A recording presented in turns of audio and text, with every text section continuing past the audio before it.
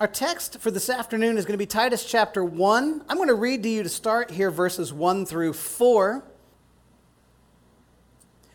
Paul, a servant of God and an apostle of Jesus Christ, for the sake of the faith of God's elect and their knowledge of the truth, which accords with godliness, in hope of eternal life, which God, who never lies, promised before the ages began, and at the proper time manifested in his word through the preaching with which I've been entrusted by the command of God our Savior.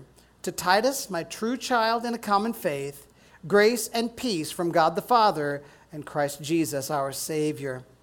Will you pray with me? Lord God, we bow, we praise you, and now we plead with you, Lord, because of who you are, because of your mercies, that you would indeed empower our study of your holy word. And I ask it in Jesus' name. Amen. You can be seated. Who are you? Isn't that a great question? Who are you? If somebody asks you that question, how do you answer? Do you just give your name? Do you give your occupation? Do you give your role in the family in which you live? Are you a father? Are you a mother? You're a son, daughter? Are you a security guard? Are you an airman? Are you a homemaker, a student? Just a kid? Here's a more important question for today, however. How do you determine who you are? This is important. Is your identity something you decide based on how you feel?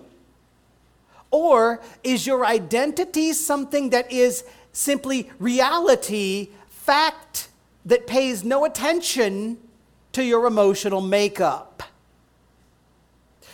Let's say that I have a desire to be something, and I feel it deep down.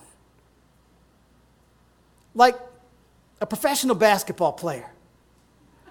I feel 6'9", 240 pounds. What do y'all think? Do my feelings matter? Nope. In fact, if I felt that pretty strongly, you guys would probably send me out for help, wouldn't you? My feelings don't determine my reality. No matter how strongly I feel big, tall, and athletic, that is not who I am.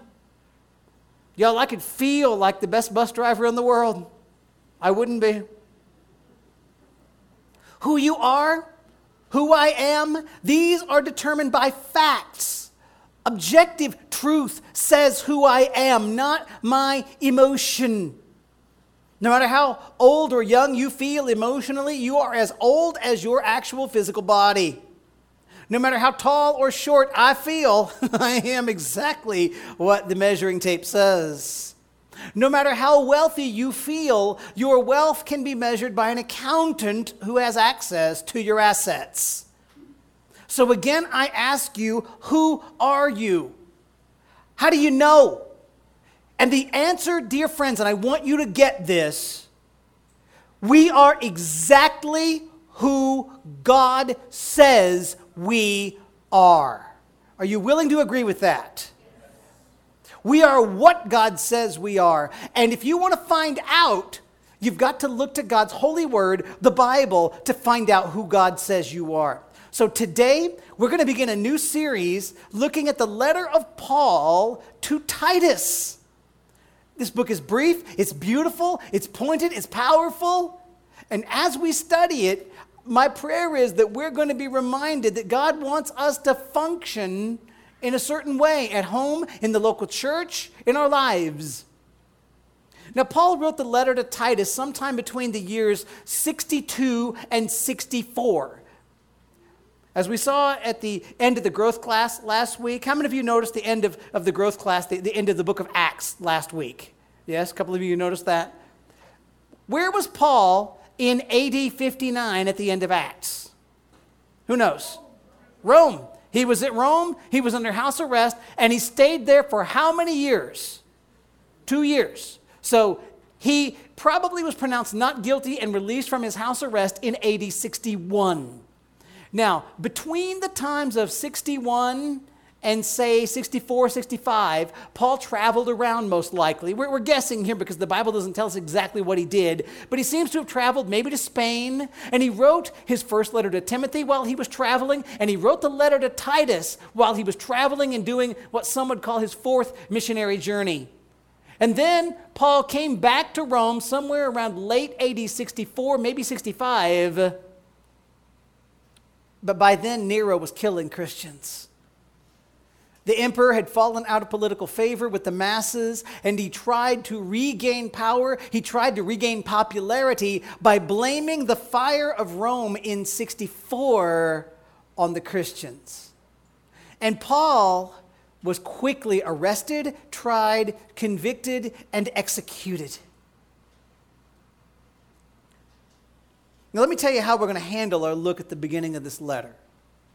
The greeting in any epistle, any letter of the New Testament tells you who wrote the book and to whom it was written. And there's often some kind words about the recipient. But if we're not careful, we'll gloss over these things to get to what we think is the meat of the letter. But the greeting from Paul to Titus, it's inspired by God. It's given to us by God that we're supposed to read and learn from it. And in it, God is going to help us to know who we are in Christ if you know Jesus. And I don't want us to miss it. So as we study verses 1 through 4, we're going to find 7 things God wants us to know about who we are if we know Jesus. And I'll tell you right now, we're going to make 2 of them today. You ready? Do you like starting a new book, by the way? Isn't it fun? It just always makes me happy. Point number 1, we're slaves of God. You can write that down if you like. We are slaves of God.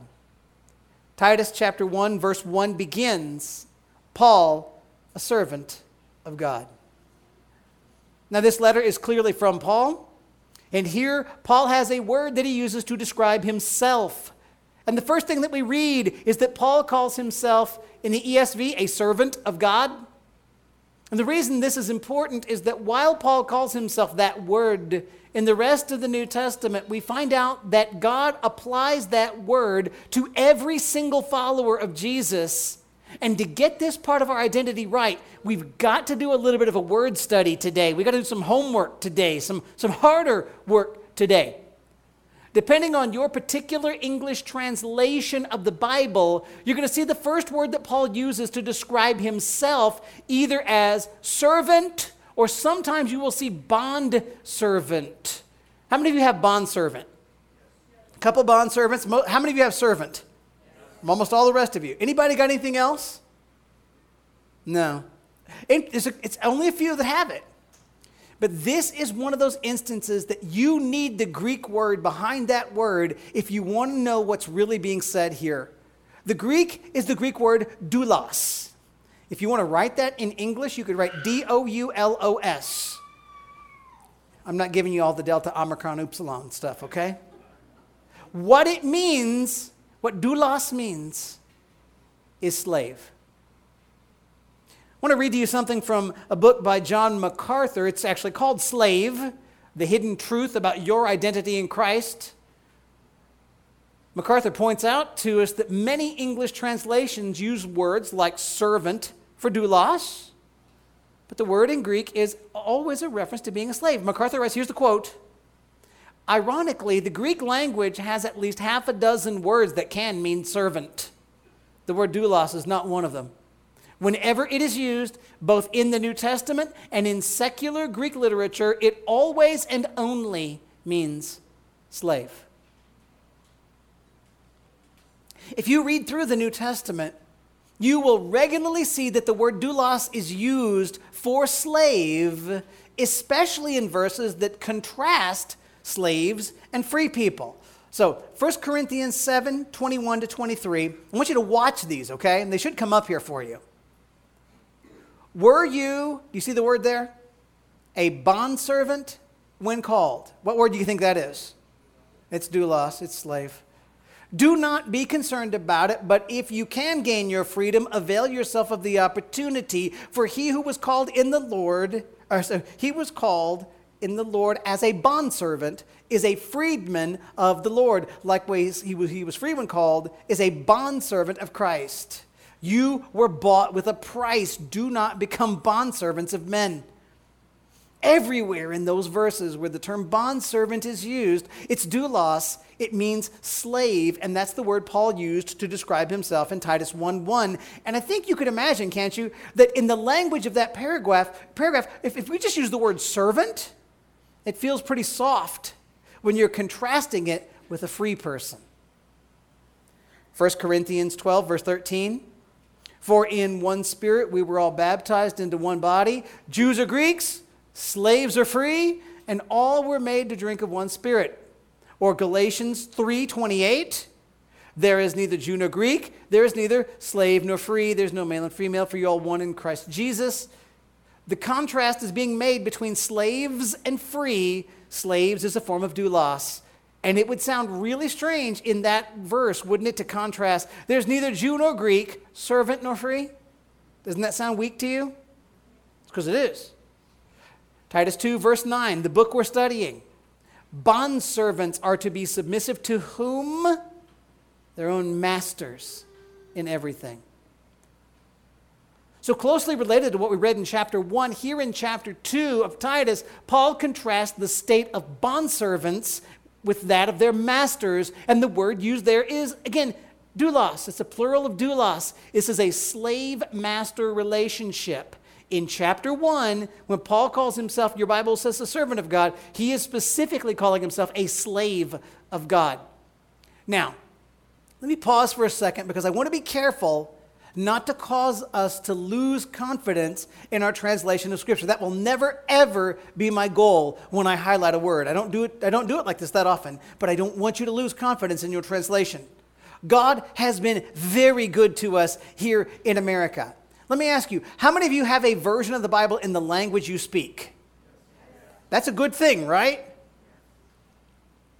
We have the Bible, and we should be grateful. And these translations we have, almost all of them are superb translations. We can and we should trust the Bibles that we hold in our hands. And there are good reasons why the translators did not initially translate doulos as slave when they made the translation into English.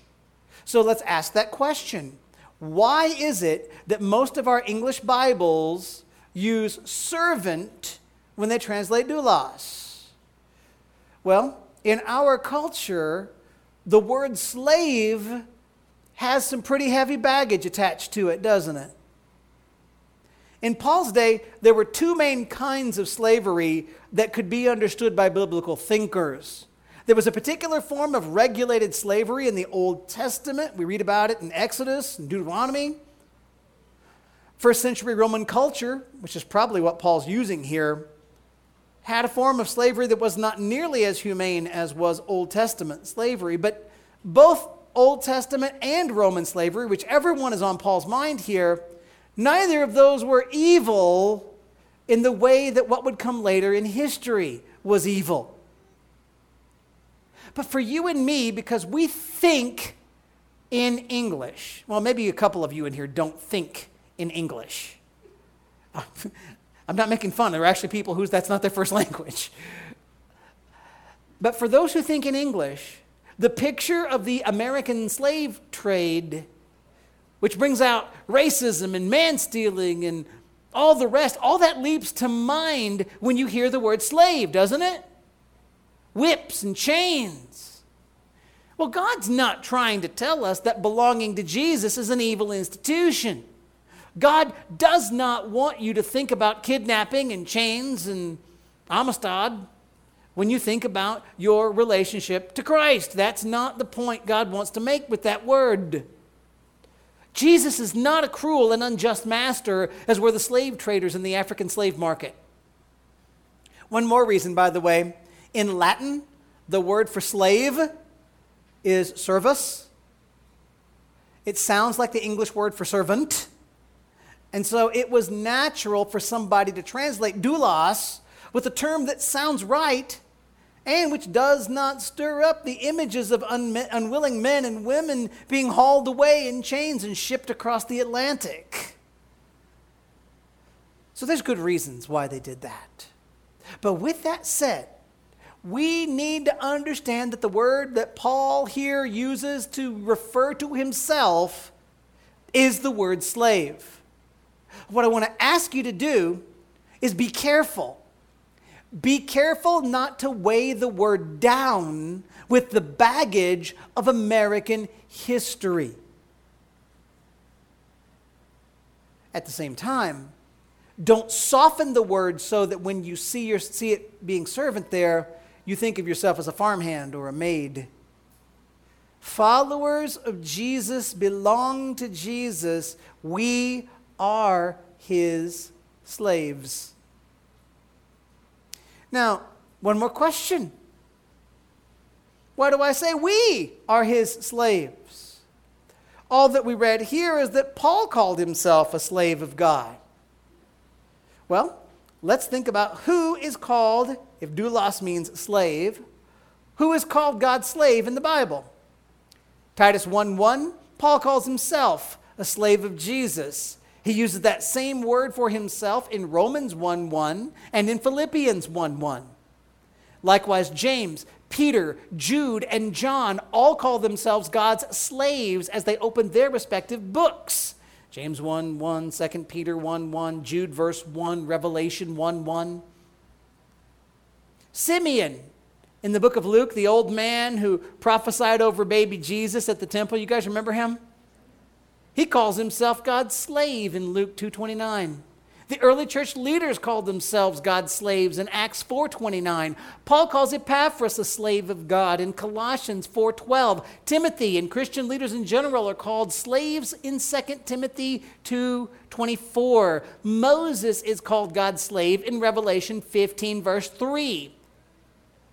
And Jesus uses slave imagery for his followers. Let me show you a verse here. Matthew 25 verse 21. You guys like this verse, I think.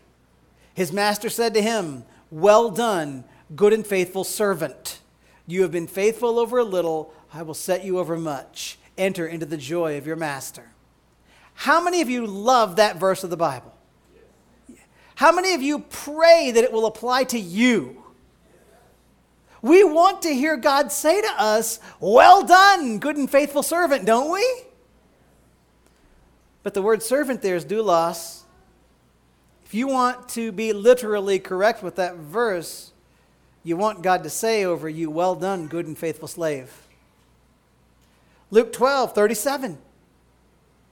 Blessed are those servants whom the master finds awake when he comes. Truly I say to you, he will dress himself for service and have them recline at table, and he will come and serve them. Or John 15:20. Remember the word that I said to you. This is Jesus speaking. A servant is not greater than his master. If they persecuted me, they will also persecute you. If they kept my word, they will also keep yours. Here again, slave-master contrast is present here. But this time, it's Jesus talking about those who are his with himself as the master. In his first epistle, Peter tells us to live as God's slaves. 1 Peter 2:16, watch this. Live as people who are free. Wait a minute, that doesn't sound slavey. Not using your freedom as a cover-up for evil, but living as, do you see the word there? Living as what? And what do you think that word is? Doulos. Living as servants, slaves of God. Our freedom frees us to be God's slaves. That's what Peter says about all Christians. Now, in the book of Revelation, Jesus and the angels refer to Christ's followers as his slaves. In 2:20, 7:3, 10:7, 11:18, 19:2, 19:5, 22:3, and 22:6. So just a couple of times. As the book of Revelation draws to a close with the picture of Jesus reigning with his people in the new heavens and the new earth, the followers of Jesus are still being called doulos, his slaves. Revelation 22:3 says, "No longer will there be anything accursed." That sounds good, doesn't it? "But the throne of God and of the Lamb will be in it," the holy city, "and his servants will worship him."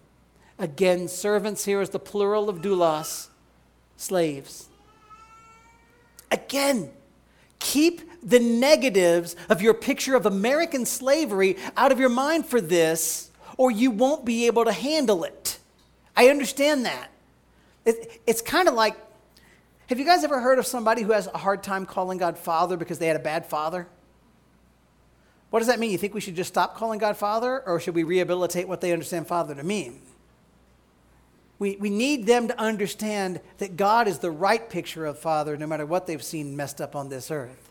Similarly, to be a slave of Christ is not American 18th century slavery. It's something much, much better. Even in heaven, Christian, if you're a Christian, you are a slave of God. You are joy-filled, eternally rejoicing slaves of God. And yes, we are also children of God. Don't assume that I'm getting rid of that term. We are sons and daughters. God uses both metaphors for our identity. I'm not going to pretend otherwise. This is not an either or, this is a both and. Be careful as well not to think you can avoid being a slave. See, the Bible's clear. You are a servant, you are a slave of either God or the devil. You either are a slave to sin or a slave to righteousness. And it should not be hard to say which you want to be. Christian, if you're a follower of Jesus, you are his doulos. Doulos means slave. In that book, Slave, John MacArthur tells us that there are 5 key parallels to following Jesus and first century slavery. He says the parallels are exclusive ownership, complete submission, singular devotion, total dependence, and personal accountability. Let's think about those real quick, okay? A slave in the first century was owned by one and only one master, which is the first one, exclusive ownership. Slaves weren't free to switch allegiances whenever the notion took them. Maybe a free employee, maybe even a household servant could do so, leave one employer for another, but a slave had no such freedom. When the Bible talks about us when we were lost, it uses slave language. We were slaves to sin. We had one master, that of our flesh, serving the devil. We were not free to be righteous. It wasn't in us. We couldn't change. But when Jesus saved us, we were bought with a price out of the slave market of sin, and we become slaves of the Lord who loves us and who died and rose from the grave to forgive us. He will never lose us. He won't let us go back to the old market. He is our new master. Second, a slave is commanded to display complete submission. The life of a slave had to be centered on obedience to the will and command of the master. MacArthur writes, quote, "The slave's sole duty was to carry out the master's wishes, and the faithful slave was eager to do so without hesitation or complaint." Third, slaves are to show singular devotion to their masters. Slave didn't have a lot of big-time, difficult life decisions to make. That makes sense to you, doesn't it?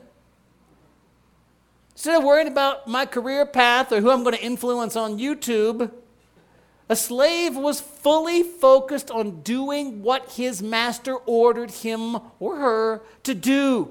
Again, MacArthur writes, quote, "The life of a slave in New Testament times may have been difficult, but it was relatively simple. Slaves had only one primary concern: to carry out the will of the master In areas where they were given direct commands, they were required to obey. In areas where no direct command was given, they were to find ways to please the master the best they could. Guys, that should remind us of that call of God. Love the Lord your God with all your heart, soul, mind, and strength. And it reminds us, you cannot serve two masters. Matthew 6:24. No one can serve two masters, for either he will hate the one and love the other, or he will be devoted to one and despise the other, but you cannot serve God and money. Singular devotion,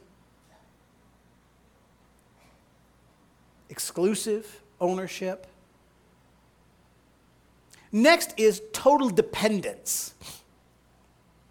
The first century slave was neither able to nor required to provide for his own needs.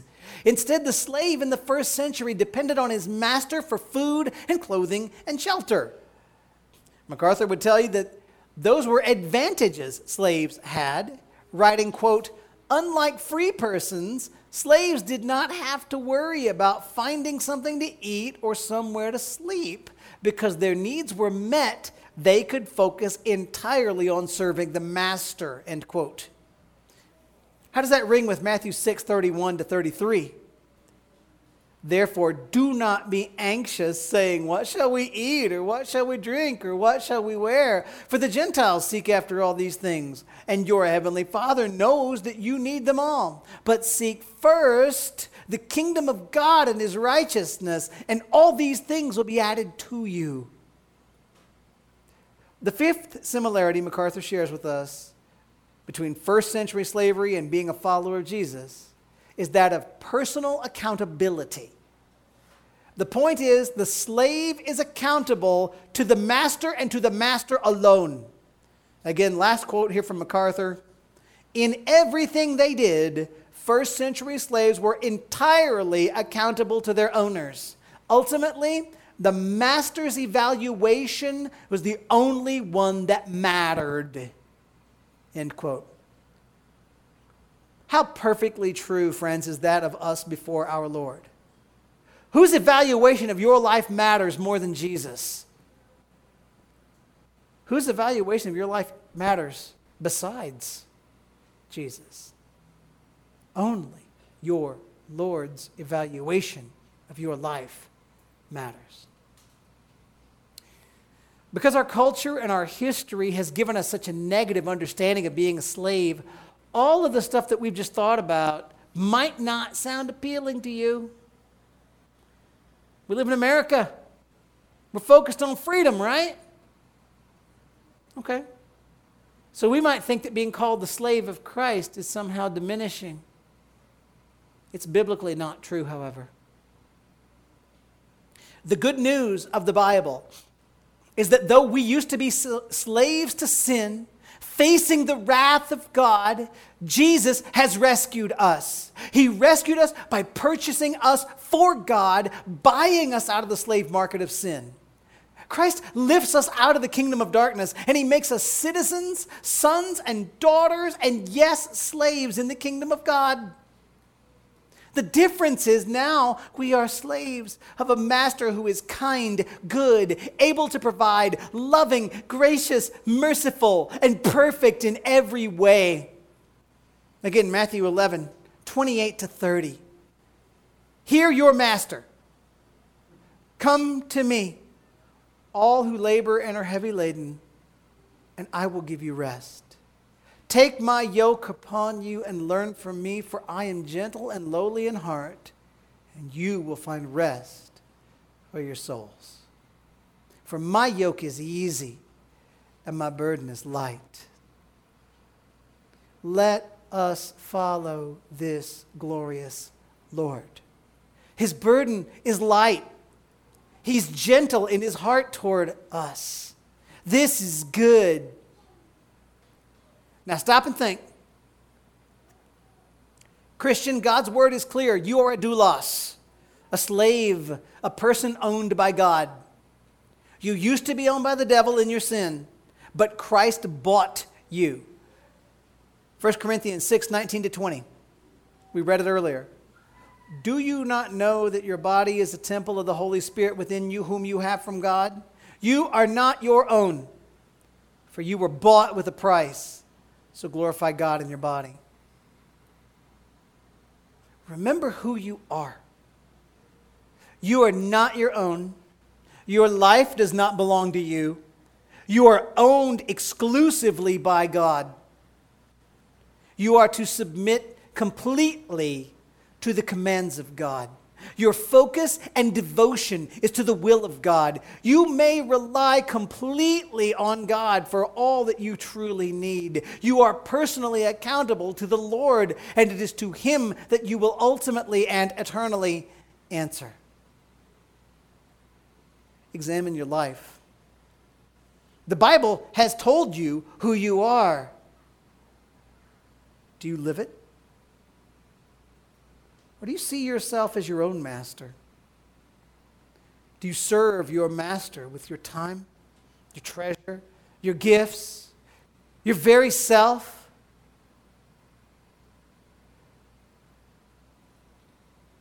One more question. How do we know how to serve the master? Wouldn't you agree that we need the commands of the master if we're going to follow the master? Where in the world could we find those? Point number 2. I told you we'd get 2. We're under the authority of God's word. Who are you? You are a slave of God under the authority of God's word, if you're a Christian. Titus 1:1 again says, Paul, a servant of God and an apostle of Jesus Christ. See, Paul doesn't just identify himself as a doulos, a slave of God. He also calls himself an apostle of Jesus Christ. And the word apostle means a person who is sent out with authority. In this instance, Paul tells us he's sent out with authority given him by his master. Paul is a sent slave. The apostles were the men sent out by Jesus in the first century to proclaim the gospel. And unlike you and me, some of the apostles had a particular authority that you and I are never going to have on our own. They were authorized to speak and write with God's authority under the inspiration of God's Holy Spirit. They could write Scripture, authoritative Scripture. You are not going to get to write authoritative revelation of God unless you are copying Scripture. Now, to understand the role of the apostle, maybe you could think about an ambassador. Right? In certain political situations, a king or a governor might send somebody out to treat with another nation on his behalf. The ambassador has no personal authority, but the ambassador can make binding agreements with others if authorized to do so by the king. Paul says, I'm an apostle. I'm authorized to write for the king. An ambassador might be able to carry instructions from the capital city to some outlying city or some outlying colony. And when an official in the outlying city is told by the ambassador something that is now the law, the words of the ambassador carry the authority. And that authority is not based on the ambassador himself. He is not special or wise. But the ambassador's authority is the authority of the governor who sent him. When Paul tells us here that he is writing this letter as an apostle of Jesus Christ, he's communicating to us that the words that he's writing are authoritative words given him by God. Paul is writing Holy Scripture. 2 Timothy 3:16, all Scripture is breathed out by God and profitable for teaching, for reproof, for correction, for training in righteousness. Scripture, true Scripture, the Bible is God-breathed. Paul's letter to Titus is God-breathed. And when we read the words of a letter like Titus, we are reading God's communication of himself to us. In growth class this morning, Ed asked, why study the Bible? The answer I said that I had that I wasn't going to share in class was, it's the only way that we slaves get the commands of our master. There's a document put together by several scholars called the Chicago Statement on Biblical Inerrancy. It says what Scripture is so beautifully. Quote, God, who is himself truth and speaks truth only, has inspired Holy Scripture in order thereby to reveal himself to lost mankind through Jesus Christ as Creator and Lord, Redeemer and Judge. Holy Scripture is God's witness to himself. Holy Scripture, being God's own word, written by men, prepared and superintended by his Spirit, is of infallible divine authority in all matters upon which it touches. It is to be believed as God's instruction in all that it affirms, obeyed as God's command in all that it requires, embraced as God's pledge in all that it promises. Not bad. Simply put, God's word, the Bible, is God speaking. And Paul, when he calls himself an apostle, is telling us that we are reading and we're about to read the word of God speaking both to Titus individually and to us as the friends, the followers, the family, and the blessed slaves of Jesus Christ. Do not miss the fact that Paul is an apostle of Jesus Christ. Jesus is our master. Jesus is our Lord. Jesus is the Son of God who came and died to pay for our sins. Jesus is who rose from the grave, who's now seated on the throne of heaven. Jesus is the one who gives us life and grace by his blood. Jesus is the one who has adopted us into his family. Jesus is the one who claims the church as his bride. Jesus is the one who reigns forever as King of Kings and Lord of Lords. And if Paul is indeed an apostle of Jesus Christ, he is communicating to us the authoritative instructions, promises, commands, and comforts of our Lord. God has not left us to wonder what he wants. God has not left us to flounder around wondering how things are going to work out at the end of history. God has not left us as wandering orphans with no one to love us or care for us or provide for us. No, in Christ, God has given us everything we could ever need, and God has communicated himself to us in his holy word, in the writings of apostles like Paul in the Bible. Now, put the two things together that we've seen about our identity in Christ. Who are you? Are you a Christian? If you follow Jesus, you are identified by God as being a slave of God who's been given the authoritative word of God in Scripture. And this means you've got your marching orders. You've got the promises and the commands of your master. Thus, your life and mine should be completely submitted to our Lord by being submitted to the written word of God. If we are to be faithful followers of Jesus, we must be a Bible people. Nothing can outweigh the authority of Scripture. No counsel of mankind can outrank Scripture. No command of any government can outrank Scripture. No social media fad or cultural shift in beliefs can outrank Scripture. No change in society's morality can outrank Scripture. No feeling you have deep down in your heart, no matter how strongly you feel it, can outrank Scripture.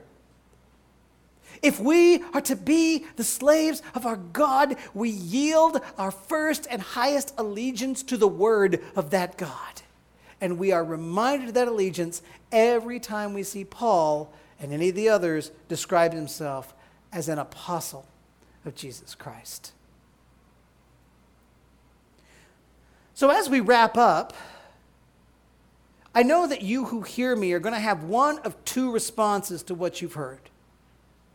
This might sound crazy to you. It might sound unappealing to you. It might sound ugly to you. How dare you call me a slave? You might say to yourself, you do not want to be anybody's slave, not even God's. Again, I urge you not to let American history muddy your thinking here. All of us serve somebody. None of us is our own master. You never have been your own master. You never will be your own master. I don't care how much you feel it. You will either serve God and have life given to you by God, or you will serve sin and the devil, leading to death. You can have God or the devil as your master, but you do not have the choice of no master. I urge you, choose the master who tells you of his love, who calls you to a burden that is light, whose heart is gentle toward you, who promises eternal life and soul-satisfying joy. Come to Jesus, surrender to Jesus, believe in Jesus, and find life. And if you belong to Jesus, you have a new identity. Yes, we're children of God. Yes, we're the forgiven. Yes, we are collectively known as the bride of Christ. Yes, we are slaves of God. Under his gentle lordship, provided for by his mighty power, called to submit to the authority of his holy word. Pray with me, friends. Father, we bow. And here's what we acknowledge.